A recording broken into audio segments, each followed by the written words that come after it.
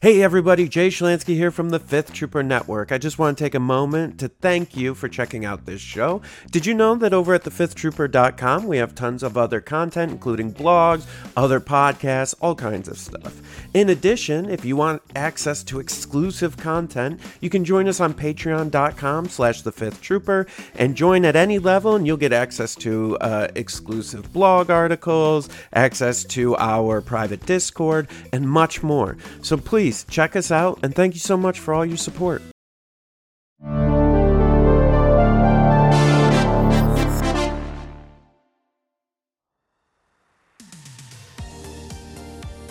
Welcome to the Notorious Scoundrels, a Star Wars Legion podcast bringing you the latest news, general perspective, and competitive discussion. Hello and welcome back to the Notorious Scoundrels. My name's Mike. I am here along with other Mike and Tim. Guys, welcome back. Dad's away today. He's a little sick, so we're gonna have some Notorious Scoundrels fun while Kyle is recuperating. Looking forward to talking Legion today. Yeah, we'll get a little NS after dark. Yeah. That was very enthusiastic, Tim. It was kind of like, yeah. I just finished my last midterm, just had a great meeting about a big conference. We're vibing. Nice. So we've got a couple topics we're going to talk today.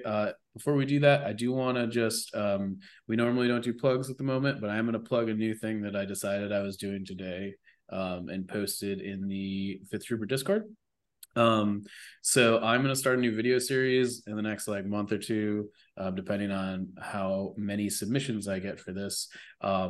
If you are a Fifth Trooper Patreon member, you will have access from now on to a Google link that is like a submission form so that you can kind of upload questions for turn zero and kind of like in-game questions about scenarios and situations that I'm gonna kind of like debrief and go over in a video style format.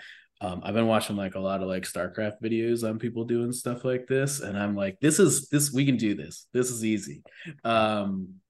Easy is not the right word, but it's like I think it could be very constructive and help people in the community kind of maybe figure out their choices and maybe open up a place for us to talk about stuff like that. So looking forward to that. If you're a Patreon member, you can find the Google link on the Discord. We'll probably also post it in the Patreon.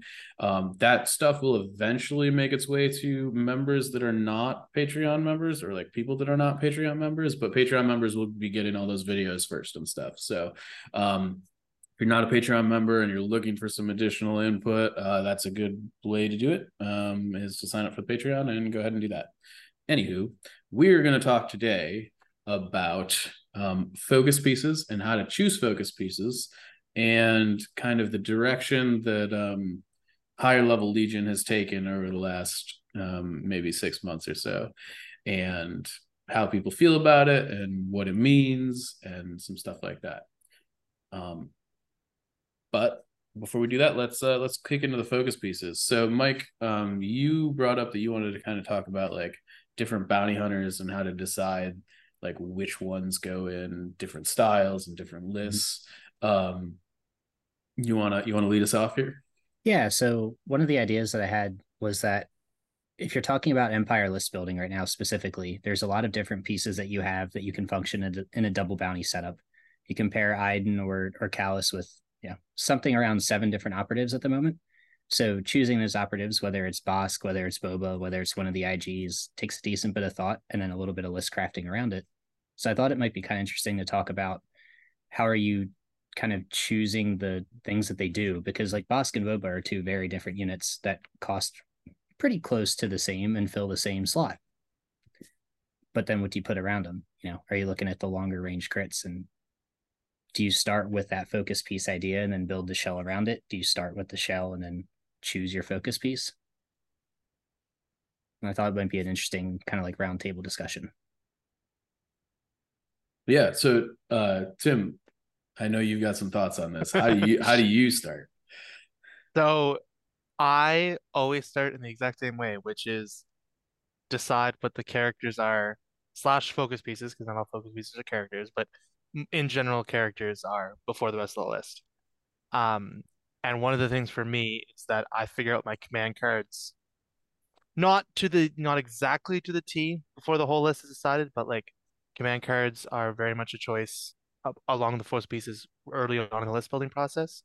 And part of it is that I hate leaving command cards at home. You'll not find me running a lot of lists with like many characters in them. And that's mostly just a me, excuse me, preference style thing. Yeah. I think that's a pretty good way to open the discussion as well, because let's start with Boba Fett, for example. If you're looking at building a list that's based around Boba Fett, you've got 6 command cards to deal with. So that directly influences your thinking on what focus pieces or what things you pair with him, because are you giving up the value of the 6 cards that he brings? Because arguably 5 of them are pretty top tier. And if you are giving some of those up, what are you giving up? And then what are you bringing along to replace it? I'll give a concrete example. His 3-pip slot is pretty competitive, especially in Empire specifically. Jetpack Rocket, Rule with Respect are 2 pretty strong command cards. Jetpack Rocket's good at providing that armor punch, it gets the bounty target, and then Rule just beefs your entire army. But if you're looking at dropping one of those and bringing another character, you might consider something like Bosk, who brings in the range 4 that, he's got the lying in wait to replace the Jetpack Rocket. That might influence you to bring a character like that with the longer range instead of something like IG-88, who really doesn't have a long range command card. He's got a steady card, but it's not exactly that range 4 nuke and that anti-armor punch. Yeah, and I think to your point there about command cards, and Tim, you bringing up kind of how command cards define the rest of your list. One of the things that strikes me is that, if you're planning on taking all of Boba's command cards or most of them, I think Bosk is a much better option, right? Bosk is much more agnostic of whether he needs to actually, like, you don't need to have any Bosk command cards in your list for Bosk to be a good unit, right? I feel very differently about IG-88. Like, if you don't play IG-88's like permanent cards and stuff, like, I think he's got at least one that's permanent, right? And I think the other one gives him steady. Technically 2, yeah. Yeah. And so, like, you kind of need those command cards in order to charge IG-88 up the way that you want him to play. So, like, you're giving up 2 of Boba's cards if your intent is to play with all of Boba's cards. Yeah, and I'm going to counter that a little bit. Like, Luke and I at Worlds were the 2 Boba IG-88 players for the double bounty. Yep. We actually took 5 Boba and 1 88 card because we don't feel like he needs the cards, because he's essentially just a shore trooper with Pierce. That's fair. And I think which one did you drop? The only one that we took was a steady card. So you didn't take any of the permanent cards? Took none of the permanents. Wow. Okay. All right. Because he doesn't, in our opinion, he's a core trooper and doesn't need him. And I think that leads into the shell discussion, because you can function IG-88 in 2 very different roles.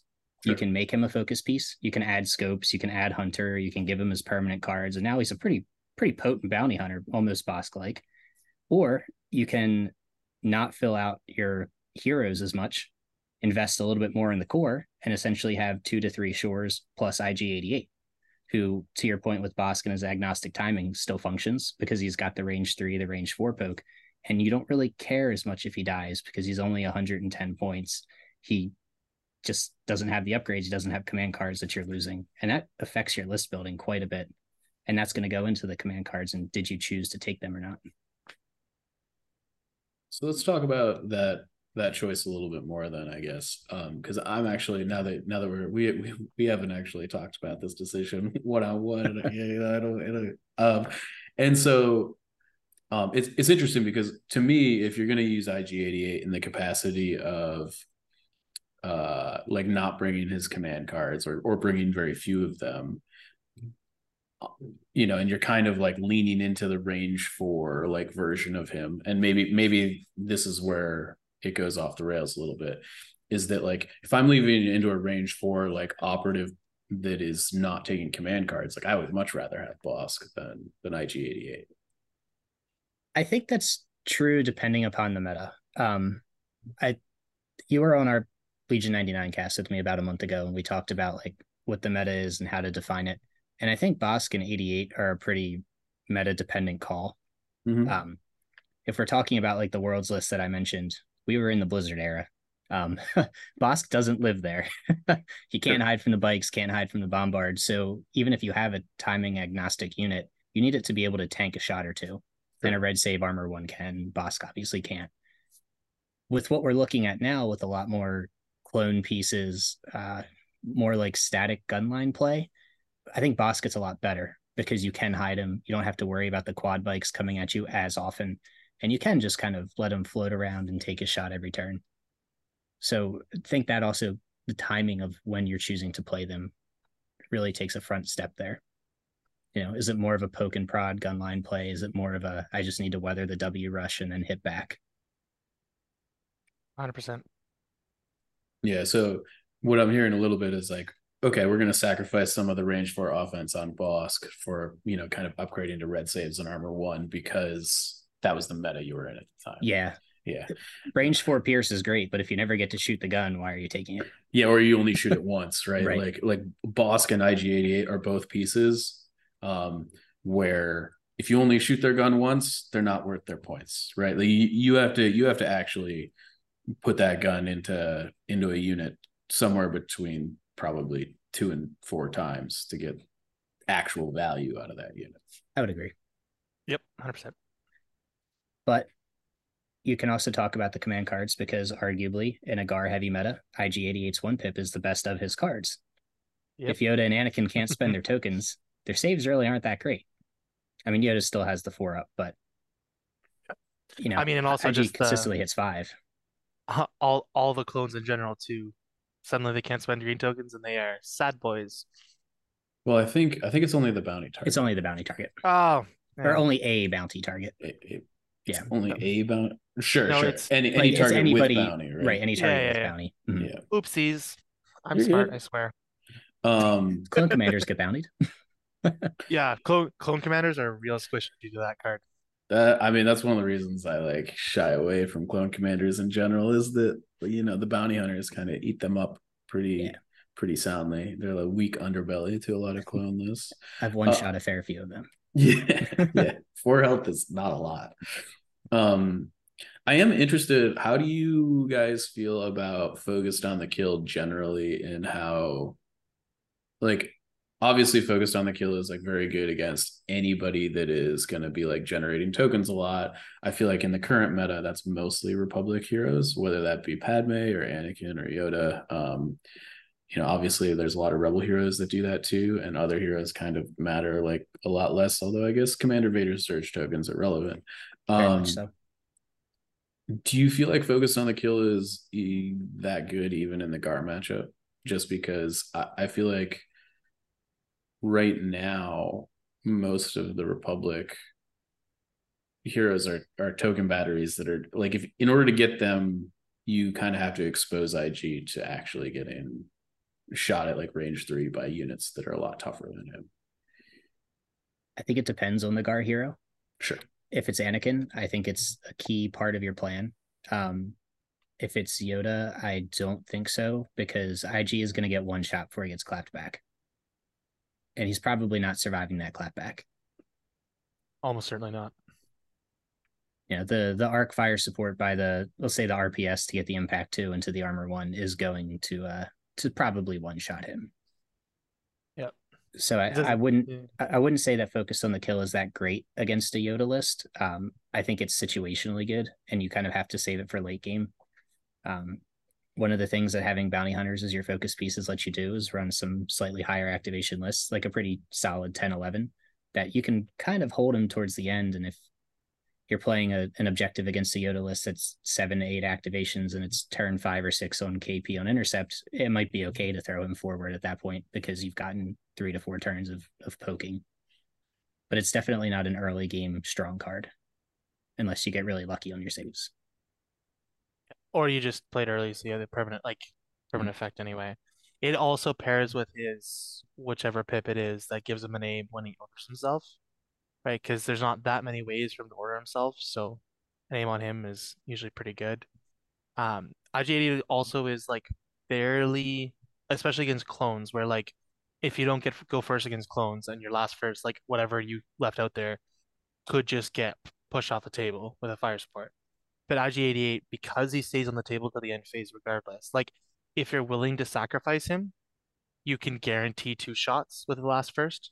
And even if you go first, you could like go with a different unit.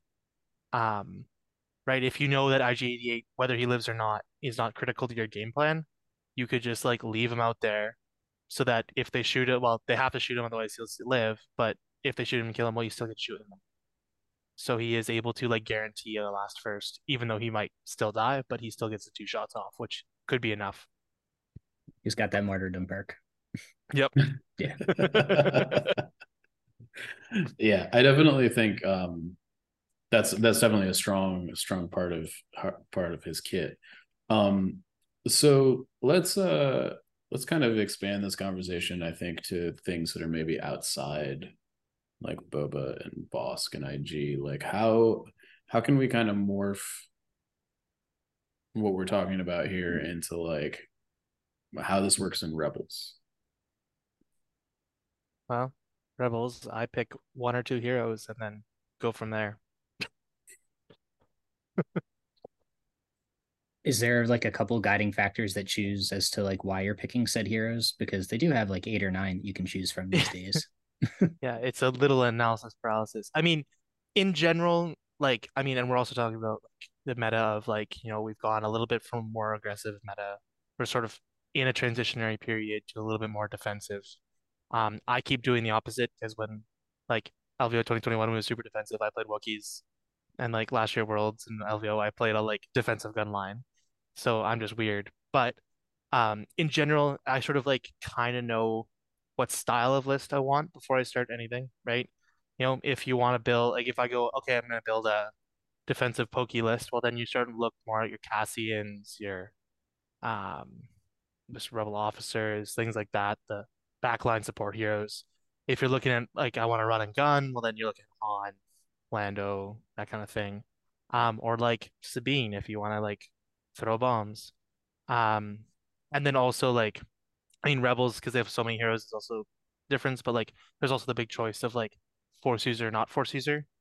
And like I know that before I start like any unit goes in, I know am I putting a force user in or not because that's really a huge determining factor for lists. Yeah, I mean, I know that a lot of people disagree with me, but I'm still in camp. Like, if you don't have force push, like, I don't know what you're doing. But I obviously, Mike, your guys' worlds list didn't have force push in it, so I've come around to it. I mean, Things have changed a little bit. yeah, I definitely think the meta right now I think supports the force push even more than it did back then. Um, but it's just one of those tools that like leaving it at home feels like you're leaving a lot on the table. That's all. Yep. I, I mean, I started the first year and a half, 2 years of me playing like any competitive list I ran and almost all lists I didn't have force users. Part of it was I just didn't understand how they worked yet. Um, but like I was pretty adamant about not doing force users. And then since that time, I've almost never brought a non-force user list to a competitive event. As soon as I started bringing force users, like it's really hard to go back. Yeah, and I think if we're talking about a shell, and like knowing that ahead of time, the presence of force push also affects everything else that you do. Totally.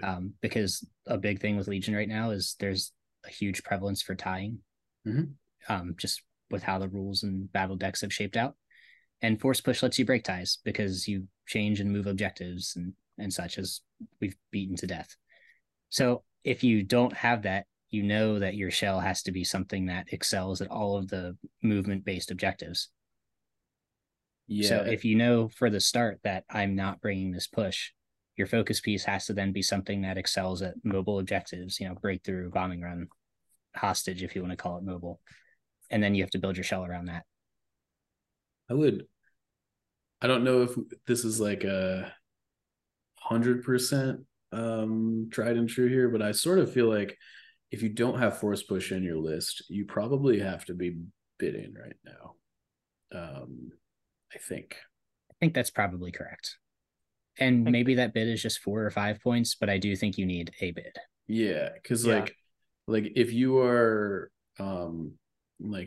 if you get KP or even like Vaporators like against force users isn't great. I don't know. Like there's just like a lot of situations where a force push on some objectives really, really hoses you. And you need to make sure that you're not playing those objectives. Yes. I mean, most of the objectives, having a force user or not, is often the difference between like 2 or 3 units doing that objective. Yeah. Right. No matter what, like if it's KP payload, like a force user can easily be a like 2 or 3 unit swing on like how that like the balance of power on those objectives. Which means your shell has to have bounty. Because you've got to make up for those 3 units somehow. Yeah, I would say bounty or secret mission, but secret mission really isn't quite good enough anymore to really. If you have secret mission, you also have a force user. Let's be real. Likely. Sure, that's fair. You also only conditionally have secret mission, but yes. R2 is a thing. Okay. I didn't say it's a good thing. All right. He is a thing to throw in if you have a big Republic Saber tank or some other like really he is a repair bot and pretty expensive one at that, and secret mission's an afterthought. Yeah. Like that's how he exists right now. Yeah. Agreed. And I think secret mission is also kind of a little bit of a trap right now with how defensive lists are. It's kind of hard to get into deployment zones in any way, shape, or form, because like stepping into range 2 or 3 of an enemy deployment zone is just asking to get shot off the board. Whereas bounty, obviously you can score by skirting the edges and stuff. Secret mission also gets pushed out exponentially as bounty goes up. Like when secret mission was super prevalent, bounty hunters were nowhere to be found. And as they came up, like bringing a 4-wound R2 is asking for a negative swing on points at this point. Yeah, if the clone commander at 4 wounds is squishy, R2 at 4 wounds is what? Tissue paper? Yeah. It depends on the list. I mean, like, yes, in I guess in a vacuum for sure. But like once you get him a suppression token, if he's like sitting in a land speeder or something, like you're feeling pretty good. Yeah, I mean R2 has one place he's seen right now, which is a Shriv stepping on him first turn and then just throw more suppression tokens on him. But even there, his like primary role is really a repair bot. Totally. He's just kind of there to repair stuff, and you speed him into the objective zone like the last turn or whatever. I guess the second to last turn, technically. Or the middle of the table, turn 3. Only if you want him to die. Yeah. So when I want to go back to the command cards that we were talking about earlier and like filling command hands, how often do you guys look at characters like Callus or Lando to kind of bridge that gap? Like, do you guys put emphasis on contingencies in your Rebel and Imperial lists because of, how clogged their command hand can end up being with the amount of focus pieces that they can bring, or characters that are focus pieces? For me, no. And what I tell my local play community, because like I have a few locals who really love contingencies, and like contingencies has its place. But what I say to them is like, at the end of the day, if contingencies let you actually play more different command cards, I would have a different opinion. But right now, like in general, just pick your best 6. Because I don't think there's enough command cards that are situational enough versus just good command cards to make contingencies worth it in the most part. If you want to bring Lando or Callus for other reasons, like their own command card, like if you're only bringing them for contingencies, I think you're throwing points away. If you're bringing them for their whole package, then there's an argument to be made there. Yeah, I'm in a pretty similar boat. I've done a lot of like Callus building lately, and I value contingencies a lot, but I think the chassis that it's attached to is just too weak to justify spending 100 points. Why don't you just take Bosk instead of Callus if you're going to spend 105, 110 points? if contingencies was on like an upgrade card, I think it would value it a ton. Mhm. Yep. But it's not. So every time that I play with those units, the contingency part is a nice to have, but you can definitely build around it. You can tailor your list that you don't need the card that's in the maybe pile today. And you can just bring something that's more effective for 100 points. Sure. So what I'm hearing there is that when you guys are kind of building these lists, primarily like contingencies doesn't factor into how you feel about the shell at all. Like if you have contingencies, it's because you wanted Callus or you wanted Lando specifically because of their command suite as opposed, and you got contingencies as an extra. Yeah. The if contingencies were like a 10, 15 point command upgrade, I could easily see myself throwing that in to the odd list, but when it's on such a restrictive units, it's tough. And to make those units cheap enough to make contingencies worth it, you skimp out on a lot of their upgrade cards. Now they're a wet noodle. Yep. You're kind of hamstringing yourself to like maybe bring a flamethrower or maybe bring a steady card. Sure. Yep. That's fair. I did try. Can we talk about like non-released units here yet, like Inquisitors? Yeah, I mean we I can. haven't listened in quite a while, we've so kind of indulge me. we've shied away from talking about the terrible thing that's going to happen to all of us in 6 months or whatever. All right. But Well, I can keep it super brief. no, I'm Yeah, okay yeah. with talking about this. Let's do Okay. it. So I've been trying a decent bit of like Callus and Inquisitors and trying Callus, the Inquisitors, and actually IG-88 because Sure. he's pretty timing agnostic. Yep. And just kind of seeing that around. And I've played around with Callus there for the contingencies, and it just kind of doesn't do anything. As we've talked about with like taking 5 or 6 cards, you want all of the Inquisitor command cards. Yeah. And like Tim said, those maybes or situational cards are just not potent enough to justify it in the slightest. It's one of those things where like you are paying for options when you're already paying for power, and you like don't sacrifice the power for options. Like that, generally the power is good enough that like you don't need to do that, I think. Yeah. I'd agree. And it's like specifically in that position too. Like I've also found contingencies can be quite limiting or just like absolutely stabbing in the back because so you have your Inquisitors and IG-88 and Callus. So you have like let's say all the Inquisitor cards are your 5 or 6 whatever. And the other one you have some others in contingencies. Well, so now to play your IG-88 or Callus cards, you gotta like discard Inquisitor cards, which feels really bad, limiting your options for later. Suddenly an Inquisitor dies, and not only do you lose the value of the Inquisitor and their command cards, but also the command cards that are now locked in your contingencies. If you're playing a list where you're like, oh, I want unlimited options, so I'm gonna like put Assault into my hand and have like 2, 3 pips in contingencies, and now your Callus dies, well then you've locked yourself out of those cards. Like it just spreads the risk so much. Whereas if you're gonna play Inquisitors and IG-88, just play those 3 units and know not to get them killed. Or like IG-88 could die, but like right, like if you're and also if you're playing like suddenly you're bringing Callus, you're losing some meat in your list because now you have a flimsy character instead of another solid unit. So now you have to take more risks with your characters, and then you get them killed, and then you lose all the value they bring anyway. I think the only exception to the rules that we've put out here is Lando and IG-11. Yep, 100%. Lando being able to take out the self-destruct card and actually like provide value for Ace in the Hole via contingency to get IG in order and avoid the AI makes him very usable. Sure. So that's probably the one exception I will say, but it's the only one I could think of. I mean, Can is IGD or IG-11 a mercenary? He is, so you have to Yes. take UC. But Ace in the Hole, like the getting the order out of the sky, I don't think works with even with UC. I thought, well, I would have to look up the I have ruling, to but look I up. thought the ruling was actually the reverse of that. When I was doing that trick with I've only had it done to me. okay, I think it's been changed a couple times. oh okay, I don't know. where I it was lands. playing Rebel Boba Lando, and I was told I wasn't allowed to do that. Um, I'll attempt to find it as we're talking. yeah, Right. I'm trying to look it up right Um, now too.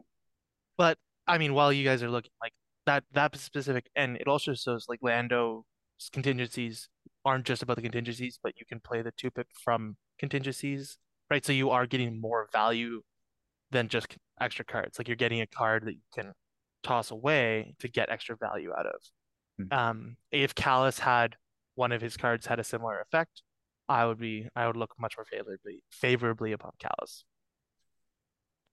I would agree with that. Yep. Just because that like contingencies with Callus, there are many games that you'll never use them. Yeah. Whereas Lando, you're pretty much always going to use at least one of his contingency cards because you're going to throw it away at some point for an order. So the post that I found was on January 17th.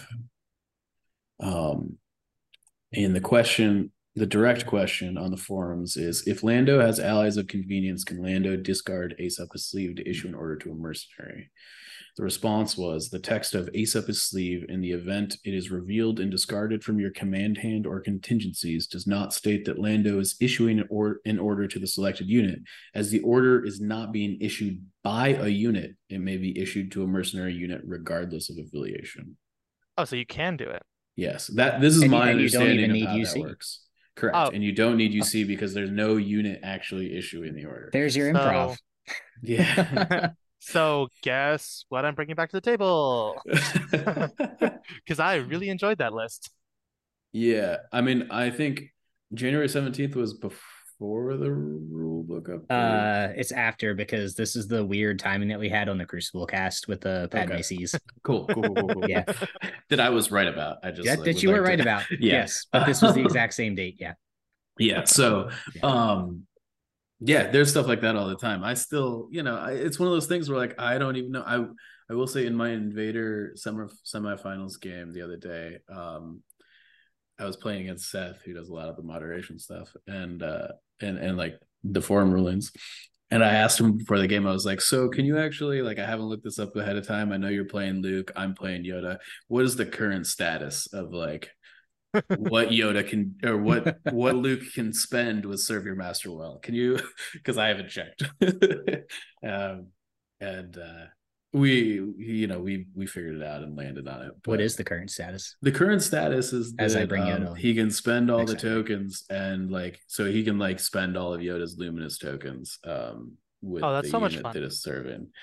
Yeah, I mean I don't think it's unfair or whatever. Like if you know that it's in play, it's one of those things that you just play around, right? And like if Luke is in like dive range, you just don't play luminous, right? Like, and or you play luminous to get him to dive with serve, Yeah. so that you can then kill him. If you force push one of their units with Relentless, then do you get to trigger the shot?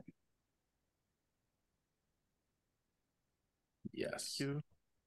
Yes, because the unit has relentless. Yeah, for sure. That's what I thought. I was just wondering. Oh, yeah. Yeah. 100%. Maybe I'll bring Luke next weekend. I think so. It's funny. I played Luke last weekend at my local just because like everybody's been telling me Luke is terrible, and I played Commander Luke. And look, the list wasn't very good. It was like it was. I think Mike, I may have sent it to you. I don't know. You did, yeah. Like it was fine. I really am not very good at FD turret placement. Like, and I haven't like it was the first game maybe in like 4 years that I've played with like an FD turret, and I got to work on that. But Luke, he's hella good. I don't know what people are talking about. Like even Commander Luke, I know that this variance is significantly higher than it should be, but like my Commander Luke full of surprise and took like 3 melee, like full melee Wookiee attacks and took 0 wounds. Like with 1 dodge token from the car. You are gonna chase that high for so long. Maybe you will never find it again. You will never find it again. Maybe I don't know. Like I get that that was like high above average variance, but like he probably could have tanked 2 of those attacks, Yeah. like, and still not died. Like, the fact that he took no wounds was like pretty crazy. I was definitely expecting him to die that turn, and he didn't. And it was because of Full of Surprises. I don't know. I think Commander Luke is still a pretty busted unit as far as like what his command cards can do. I don't know. That's just my take. I'm biased because I only play Asajj against Luke, so he just dies. Sure. But otherwise, I haven't seen him in the wild too much. I mean, yeah. I don't know. I just like he's not bad. He's not a bad unit. Well, it's all right. Let's talk about Luke then. We were Sure. talking about the shell earlier. Yeah. What do you need to surround him with to make him good then? Like, if he is your focus piece, what is your shell either to be constructed or pre-constructed as? Is it a gun line? Is it an aggressive list? To me, I think right now, I think this goes for Luke and Ahsoka. They need a backup hero that has command cards that like support them really well.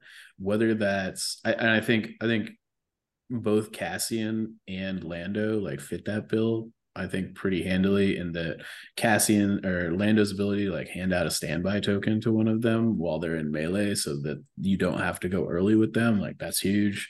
Cassian's ability to like last stand them, or is it volunteer mission? It's danger sense technically and both. recover. No, volunteer mission gives you danger sense. Last stand gives you a bunch of tokens. Yeah, but for volunteer which mission also gives your non-master of the force dudes a recover. It does which give is a recover. huge. That's which, much, yeah. which is gigantic. That's why Ahsoka has Suda with her card as well. Yeah, and I think being able to kind of like get that free recover on volunteer is a big deal. If Luke or Ahsoka takes like 3 wounds, and then you're just like, all right, I'm gonna like give them 3 dodge tokens, and they're kind of, they're not unkillable, but any force user with 3 dodge tokens at the top of the turn, in Ahsoka's case 4, because you're also giving her an order, is like pretty hard to kill. Yeah. So I don't know. I think, to me, I think Rebels are like in like kind of like a unique situation where I think with Empire, you're like, okay, like I'm taking a hero or a focus piece, and I'm like kind of building a shell around them with the army.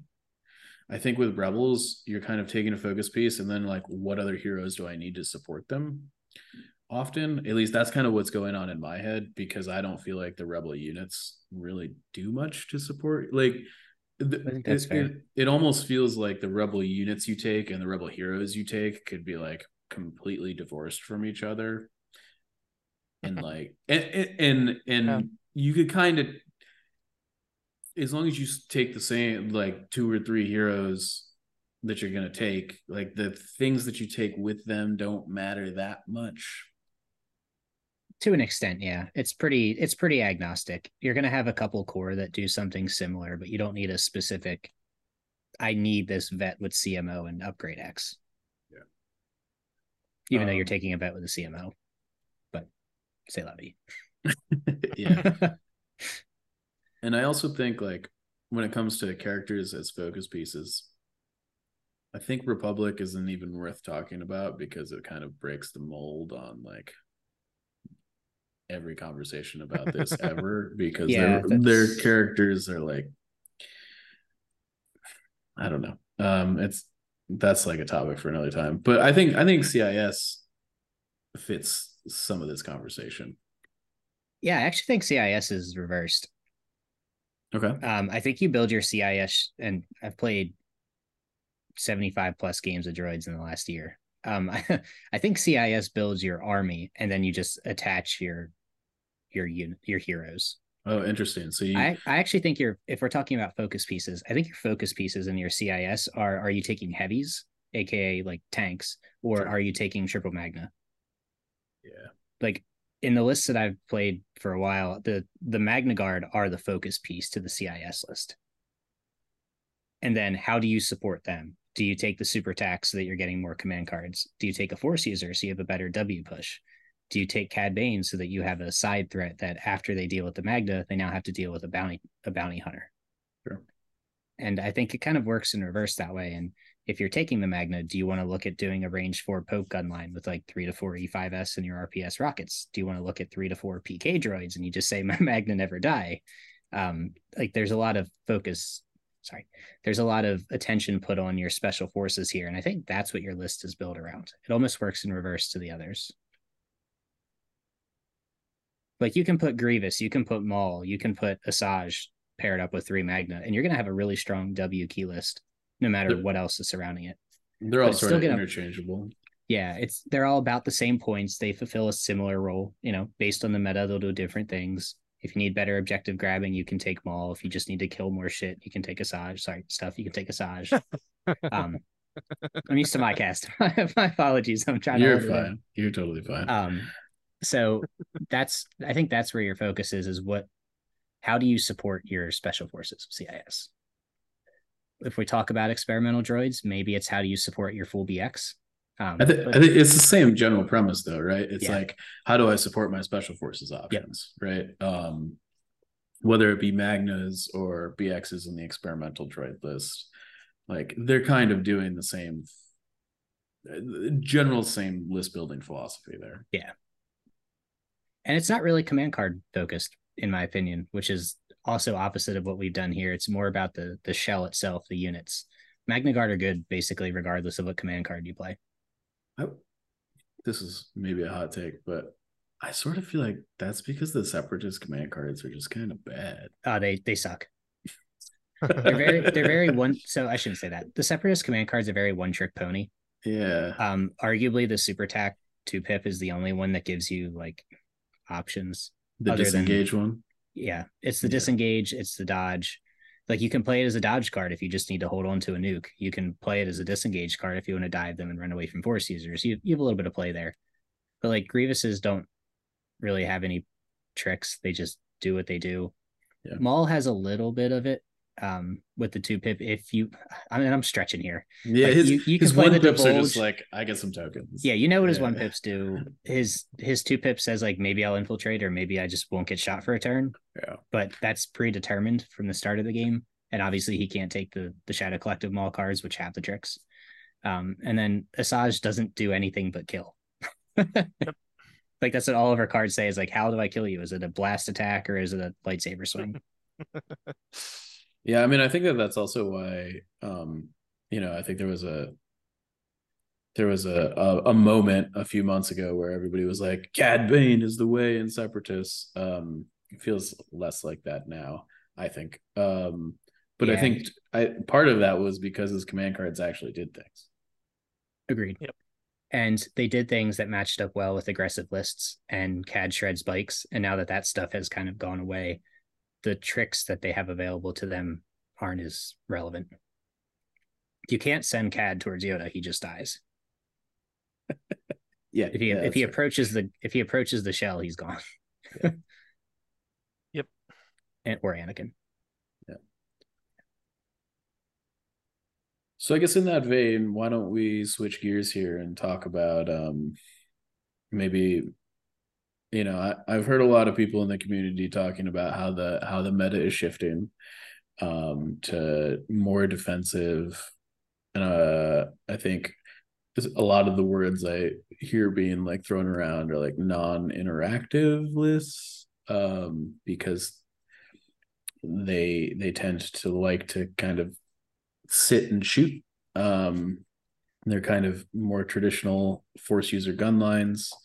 Whether that be like an Anakin gun line or a Yoda gun line, or I mean, like I sort of feel like even the Rebels are doing this in the Cassie and Ahsoka gun lines. Like they play, they're obviously very different lists than the Republic ones, but they operate on a similar frequency as far as how they want to like interact with their opponent at range, and like the force user gets in there at the end of the game and just like messes things up. I think you could almost make an analogy that it's very much like a blue tempo deck where a lot of the interaction is with your own units and then just stopping your opponent. Like you don't actually do things with your opponent, you just say, nah, that doesn't happen. Sure. It's kind of like holding up counterspell if we're Yeah. making like a Magic analogy. Like those lists are very control-esque style shells. Specifically Yoda, I think, Agreed. is the biggest thing. So I guess I wanted to open it up and be like, do you guys feel like the game is like less fun because of that? I personally find the high level, and I'm calling them high level because I feel like they're extremely technical games where you are jockeying for position. One person moves up, the other person moves back, so they don't use a unit, and they're kind of like, we're kind of playing chess across the board, and nobody loses a unit in turn until like turn 5, maybe never, you know. Those lists to me, as someone who's played like a lot of competitive Legion, like those are the games that I have fun playing when we're like blowing units off the table, and like it kind of devolves into like a messy scrum in the middle of the board early on. Are they exciting? Yeah, I guess, but like I don't find the fun I have is like controlling the situation and figuring out a way out. And a lot of the time when the game just gets that wild early on with some like kind of the previous iteration of the meta where there was like a lot of W key, it was a lot of like speeder bike shenanigans, Blizzard was there all the time. You kind of just like had to grip the side of your chair and hope you held on for dear life. You know what I mean? And like you were still making decisions, but you could make all the right decisions and still lose the game pretty handily in those situations. Anyone who's listened to me talk for a while knows that I hate variance to a high degree. So that's why I play dice games. But that's I enjoy the more push and pull, poke and prod list styles because it lets you live and die by your decision making and your timings. Yeah. I've been on a hiatus for like the last 7 months until like the last 60 days, and sorry, 7 of the last 9 months I've kind of been on a hiatus, and I've come back as the style of like push and pull gunline has returned a little bit because that is what I enjoy. I don't really like the turn 2 and half of my army is dead and half of yours is dead, and we'll see what happens over our last 6 activations over the next turn. Yeah. I do like to either win or lose because I made the correct or incorrect choices. So I don't necessarily think it's a problem. It's definitely a different dopamine hit. It feeds the ego more than like the loot box does. Sure. So I do think it's less fun to watch. Like competitive Legion right now is not super entertaining to watch. It's not super entertaining to stream. You kind of have to turn it into a podcast because there's not a lot happening. But it's a different style of play, and I don't think it's any worse. I personally like it. I think it's harder, but it's definitely more boring for the viewer. I think part of it too is that the three of us are like big tournament gamers, right? And when you're playing 3, 6, 9, 12 games over a few days, if the games are all push forward and hit each other, those get very repetitive. And like, especially for us who, I mean, I don't play 75 games in a year, but when we all sort of know the matchups and know that stuff, like list X crashes into like X Y or list Y, we kind of know what'll happen if they just kind of punch into each other.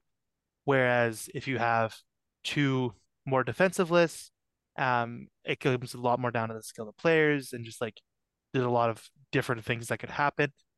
Even though it might not look like it's different, like it might just look from afar like it's two armies in a ball, just kind of looking at each other. The like nuances of how they're positioned and the terrain and stuff is like what I think three of us enjoy a lot. Yeah, I definitely think I get the sense that a lot of people like watch these games happen and their sense is that like nothing's happening. Like as like you like move units like within your kind of little pocket and stuff. Whereas I think the opposite is actually happening. Like each little shift like greatly, like it expands your threat range the next turn. It projects power into a portion of the board that it wasn't before, right? Yeah, you might have only moved up 2 inches, but that 2 inches could be like super vital to how like the game's going to play out, over the course of the next few turns. And a lot of it is kind of like future proofing what is going to happen to you 2 to 3 turns from now, right? And I think, I don't know, it's just really fun. I find that insanely. Yeah. Yeah. I do think that your last comment is a pretty broad stroke, and I do believe that what people enjoy or don't enjoy does come down to their community and their niche quite a bit. That's fair. So like if I'll use two just slightly different examples. If I go to Friday Night Magic and I bring just like a control deck, like a lot of people don't really want to play against you because it's not very fun. It's Sure. not explosive, it's not engaging. If I'm playing like Counter-Strike or Valorant, they don't want to play against triple controllers and there's smokes everywhere and you can't see shit. Like it's not very fun, it's not very engaging. Yeah.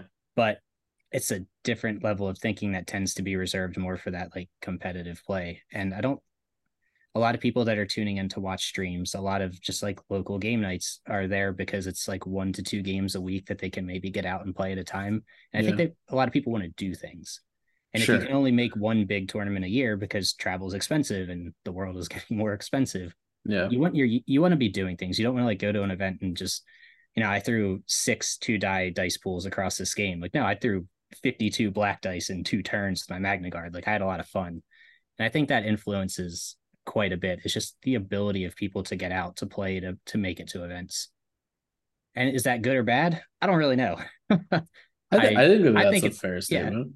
like I said, I still prefer the slower tempo, but I definitely see the reasons as to why people enjoy more like Shatterpoint-esque Legion games. And also, like, don't let someone yuck your yum. If you enjoy showing up and like throwing a bunch of dice, and vice versa, if you enjoy showing up and being super defensive, like we're here to have fun. This is a hobby. Don't do what you like, right? Yeah. No, I think that those are both really good points. I do think, as to a lot of points that I've heard like lately have kind of been centered around like, are games good to watch? Like, is that good? Like, is the current state of the meta good for the game from like getting people involved and making them excited about it and things like that? I don't know how much of that, like what's going on in the competitive sphere actually like really translates to how excited people get about the game. I feel like we live in kind of a sphere where like we're just like sitting in competitive land all the time. So it's hard to divorce what's going on competitively from how the game feels just generally. I think go ahead, Tim. Sorry. At conventions and stores, people aren't coming over to say, "Oh, what's that? That move looks super cool." It's, "Oh my God, it's Vader. Oh my God, it's an ATST." Right? The what draws people in is less to do with what's happening on the table.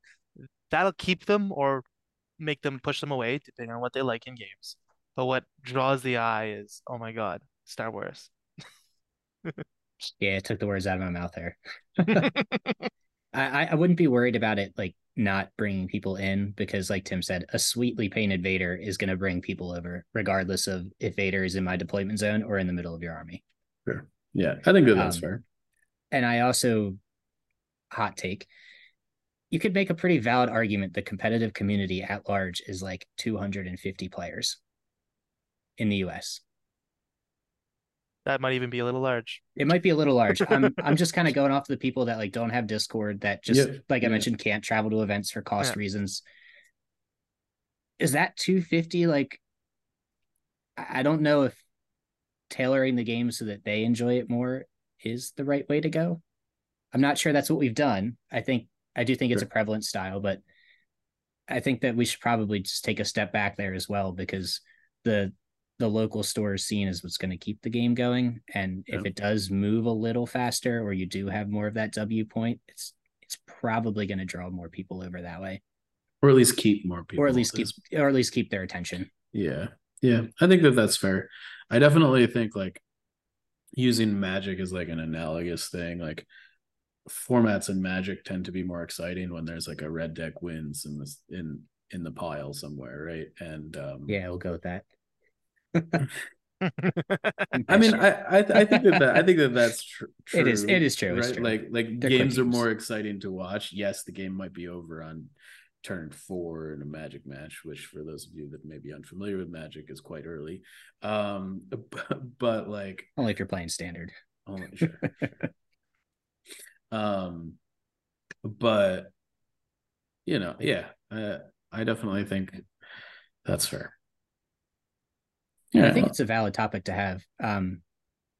I do get disappointed when people like shit on slower play. I shouldn't say slower. When people, because I shit on slow play. When people shit on like more tactical play, it's definitely a different style. It's okay that things go in waves. Um, and I'm not even 100% sure that we're in that meta. If you yeah, look across the pond and you just look at England specifically, Oh, just they're wild. take Lila, who was the runner up for Worlds.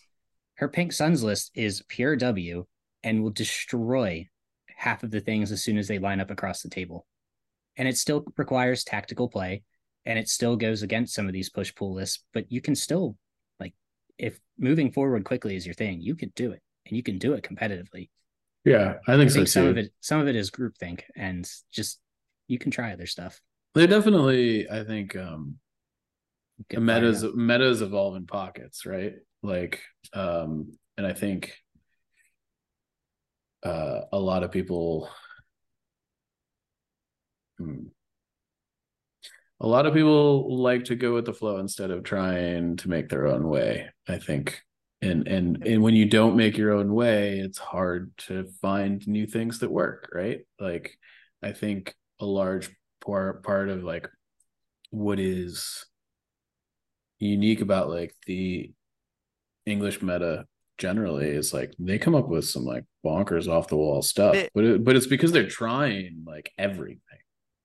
they, the English meta is the drunk uncle at the edge of the table who says a lot of stuff, and every once in a while you go, that was a kind of good of a that was a good idea. I mean, they've had a few good ideas. They just play a lot of games. They do. Yeah, I know. The I made the 75 game joke. I was like, man, that's like a month of play for them. yeah, the I my the article that's coming out on Friday is that I'm doing is like how many reps do you need to do at a tournament? And I almost didn't even want to ask Andrew because like he's like his thing was like 10 games for like a local tournament with a local tournament. Worlds wouldn't even consider playing anything I haven't played 50 games with. And I'm like, have I played 50 games in the last 2 years? I don't know. Probably I not. will say after kind of like we've really like cultivated like my local store scene. I think I'm closer to being on Team Andrew here than like Uh, now that I have like a good base of players that like are available to me, like I could give like 6 games in a week like really easy if I wanted to. Must be nice. It is. It totally is. I'm Some of us are no going for question work asked. 13 hours a day. Yeah, that's fair. That's fair. Um, I but mean, it's I mean, definitely yeah. more is better, but like Yeah. it's very dependent on your local community and like your own time and money and stuff. Um, I mean, back in the ye old COVID days when GTS was a thing, I was playing. There were weeks where I was playing like 2 games a day. Yeah. Yeah. The 3 months I was like technically unemployed for COVID, I probably played 150 games. Yep. Because like, what else are you gonna do? Not leaving the house. Yeah. Yeah, I guess we're playing Legion TTS. Yeah, I think that's very Yeah. fair. Nice. So I think that was a good conversation about that overall. I that was not where I thought we were going to end up, but I'm happy with it. It never is where we think we're gonna end up. Yeah, yeah, Usually the worst podcasts are the ones where we actually plan them and get to where we want. yeah. You sort of get there early, and then you're like, oh, we don't have anything else to talk about. So I guess We do things very differently. Mine's pretty outlined. your podcast. Yeah. Yeah, that's fair. Oh. Sometimes it's just good to talk, Yeah. I like the bullet point outlines. Not like word for word what I'm going to say. Yeah, But no, no. yeah. Yeah. A bullet point outline is a great way to do presentation slash podcast. Yeah. I work in Notorious. healthcare. I need some sort of structure. There's no structure to my life. I like winging it. So Speaking of winging it, you brought up your plug earlier about the show.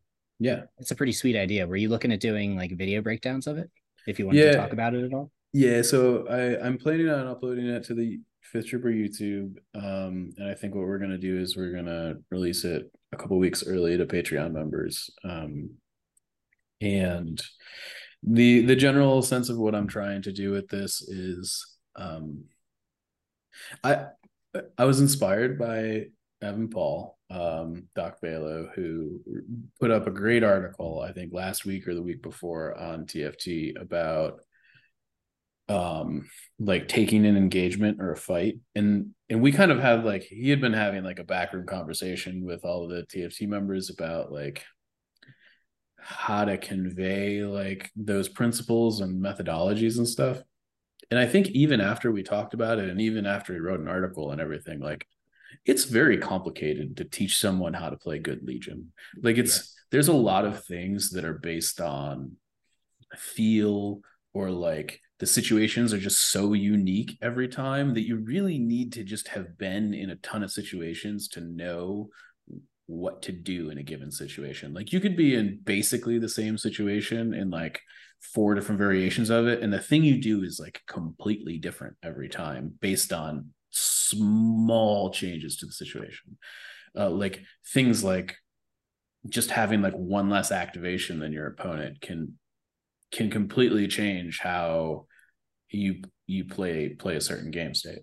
And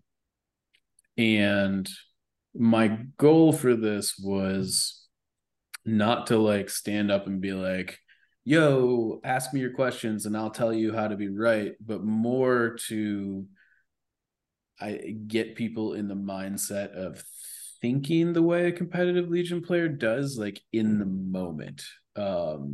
And like how to handle those situations as they arise. Like, okay, the turn 0 battle cards flipped. We're looking at our lists. Like what things need to be running through my head right now in this specific situation. And hopefully people can take that and kind of use it to elaborate on themselves is my hope. Because I mean I make decisions all the time that are wrong. But I think it's the process of making the decisions that's important, right? Yeah. Legion's kind of like a 5D ride, because not only do you have the 3D movement, but you've got the 4D of how many tokens do I have, and then the 50 of like, what does my opponent have that I don't? Like there's so many unique variables with the way that the game is structured that it's impossible to have a set plan. It's not a card game. Yeah, I mean, and even like, you take I bring up the StarCraft analogy a lot because I think that the idea of like things in StarCraft and things in Legion are like very face up a lot of the time, as far as like in StarCraft exactly what is available to your opponent.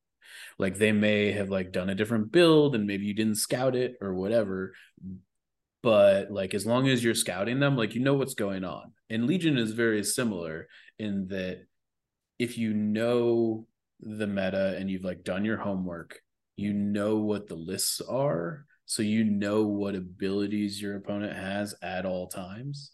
So the question starts to be like, the like in Magic you can like bluff if you have something, right? You can't really bluff in Legion. Like you can bluff that you're going to do something, which I think is maybe a little bit more interesting, and that like your opponent knows you have it. Are you going to do it? Which is part of why I think like, not to go back to Commander Luke, but like Commander Luke can like, he can bluff, and Jedi in general, like just them threatening a dive or bluffing a dive is an incredibly powerful move to just have on the table at any given point in a Legion game. And how that influences how you need to play the game because your opponent is threatening that and you can't just let them have it.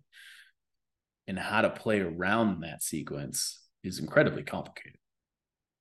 I think bluffing is a big part of the push pull. I'm not going to refer to our slower meta as like the push pull concept. I think bluffing is a large part of that, because if you take two, we'll say clone gun lines and Anakin versus a Yoda against each other, if you throw your phase 2 unit forward and you're kind of at like range 3.5, 4.5 next turn, like your opponent has to be aware of, is this a feint? Are they trying to draw me into a shot because they have a plan? Are they actually going to come forward? That, like, a lot of that thinking is really complicated, and there isn't necessarily a correct answer. There's just a right decision tree to look forward to. Yeah. And like actually breaking that down situation by situation is nearly impossible to do with a rigid guideline. Yeah, and that's the issue that I, when we were talking about like how to come up with these kind of like hard and fast rules, like teach people how to play good Legion, is that like the hard and fast rules like work until they don't, and they don't like quickly. Like it's quick. Oh yeah. And going back to the StarCraft thing, like you've got all of these variables in play and you're figuring it out. Well, in StarCraft, the map is the same every time, or you're playing on like the same 5 maps. Like the map never changes. You know what all the distances are. You know that it takes your opponent's Zerglings 20 seconds to get to your base once they hatch, and like they can't have X, Y, or Z before minute 5 or minute 6 or whatever. In Legion, if there's a terrain piece in a slightly different spot, it completely changes the game. Like it completely changes the timing on where things can get, how fast they can get there. Like Legion is not, like, even with the new climb rules, it's not a 2-dimensional game in like how units move around the board and the speed at which they do that. Really, not fundamentally. Like you can sort of break it down that way if you're trying, but in practice, it just doesn't work like that. You could make a valid argument that the most important thing about every Legion game when you walk up to a table is what's in the middle. Yep. Like what piece of terrain is at the middle point of the board, and then your entire game plan is arguably based around that. Do I pick table side? What objectives do I want? And what does my opponent have to deal with that terrain piece that I do or do not have? Yeah, I certainly think that that's where it starts, right? Like that is definitely like you walk up to a table and you need to decide if you need to pick a table side or not. Like that's a big deal. It's particularly big right now. Especially if you play droids. Yeah. I mean, or rebels, right? Like, I mean, I think clones and Empire can get away with it more. But like you need to pick your board side, and you a lot of the time, and knowing when you need to pick a board side is important when you also need your battle deck, right? Like sometimes you need to give up your battle deck to take a board side, and knowing when to do that is hard because you've paid for bidding, and it feels bad to give it up. Yeah. Yep. Right. And we also talked like a lot about decision trees and stuff. And like when I'm trying to like teach players like to go from that level of like beginner / intermediate to like better, I'm often thinking about like, so you have like all your decision trees, but you also have like the decisions themselves, like what you can actually do. Like you have the abilities, but what you can do with them. And like a lot of the time, how you learn is like you get knifed with a thing, then you take that knife, put it in your tool belt, and you need to learn what's in your tool belt, and you also need to learn when to take all those things out. And like that's a pretty complicated learning process where you not only have to learn when to do something, but like what you can even do. Yeah, and I think to that end, like you just have to like go back and look at it every time and learn from it, because often the thing that you learned first is often not even applicable to the thing that you learned last, because you should have never been in the situation you were in the first place because you made like 20 mistakes to put you in a position to make the wrong decision at that point. And the reason that like the fact that decision was bad shouldn't even really matter because you should have never been there. Yep. But like just like unraveling that is complicated, and you have to do it piece by piece. So I guess, Mike, to go back to your original question, my hope is that we can unravel these super complicated situations piece by piece, maybe as a community, and talk through it, and in a way that is very example driven, because I think it's easy to kind of like sit on we all get on podcasts all the time and kind of talk about it, but I think a lot gets lost in the words and the shuffle of us talking theoretics and not actually putting like a concrete situation in front of people and being like, this is what's going on, this is what you should be thinking about, this is how you should be moving in this situation. Just as simple as like you're playing a W key list and understanding the situations that you shouldn't W key into your opponent, like because that's people don't do that's that. a thing. That's a thing, right? And knowing when that is I see it a lot with the Wookiee Defenders battle force that's out now, is that I see my opponent just like all my opponents just like line up across the table, they recon intel towards me, and then they just like they move, and I'm like, okay, well, you shouldn't have done that. But they don't, like, that's what they feel like their list is designed to do, and there are other ways to play that list, right? In similar ways that there are other ways to play Blizzard, or like a lot of people were like, oh yeah, just like go in with Blizzard and kill everything, and like that's the game. And there are some games you should do that, and there are some games that you should hold your bikes back and not really attack them until turn 6, right? Yeah. Yep. Anywho, that's what I'm doing. I'm looking forward to it. Yeah, the response in Discord today was heartwarming, and that I think a lot of people are looking forward to it. So it'll be good to get that out there. And yeah. So anything else you guys want to talk about today or elaborate on from these conversations we've had? There's snow on the ground. There's snow on the ground. We're going to talk about weather, Tim. It's going to be 71 degrees tomorrow. So close. Did you say 90 degrees? 71 degrees tomorrow. That means it's going to be even warmer here. I'm fact checking you on that right now because it doesn't feel warm. There's been multiple days or multiple inches of snowfall in here already. He's right. It's going to be 75 tomorrow. I'm going to be in short sleeves in November. I'm going to go wear some shorts outside. It's going to be great. How's that make you feel, Tim? I mean, whatever. It's fine. At least your taxes do something, but also hockey rinks are not super warm right now, so that's great. It's the perfect temperature outside for hockey rinks. All right, well, we're gonna land this plane since we're now talking about weather. In fairness, I feel like we normally open with that, and I very fundamentally tried to avoid it today. I was like, I'm not asking people how they are because it's always like an awkward opener. we're just gonna dive in. Last time I was on, we talked about weather and it snowed the next day or something. So really, okay. Yeah. Well, you're gonna get a blizzard tomorrow. It's gonna snow 10 feet, and you're not gonna have to go to school. You don't understand that literally could happen. Well, I've just willed it into existence. It's funny. The last time I was on Scoundrels, we were talking about LVO 2020. Oh God, that's. Ooh, that was a long time ago. LVO 2020 was not the canceled one, right? That was the one we all went to, right? That was the one where I died. Yeah, that was where everybody came home sick, and was probably COVID, and we just didn't know it. Yeah, okay, yeah, that's where I lost 40 pounds. Yeah, that's fair. All right, well, this has been the Notorious Scoundrels podcast. Dad's been away, so we figured we'd have a fun time. My name's Mike. My name's Mike. I'm Timbo. And we will see you next time. Stay fresh, cheese bags. I think that's the quote. That's the line. He said it. He said it.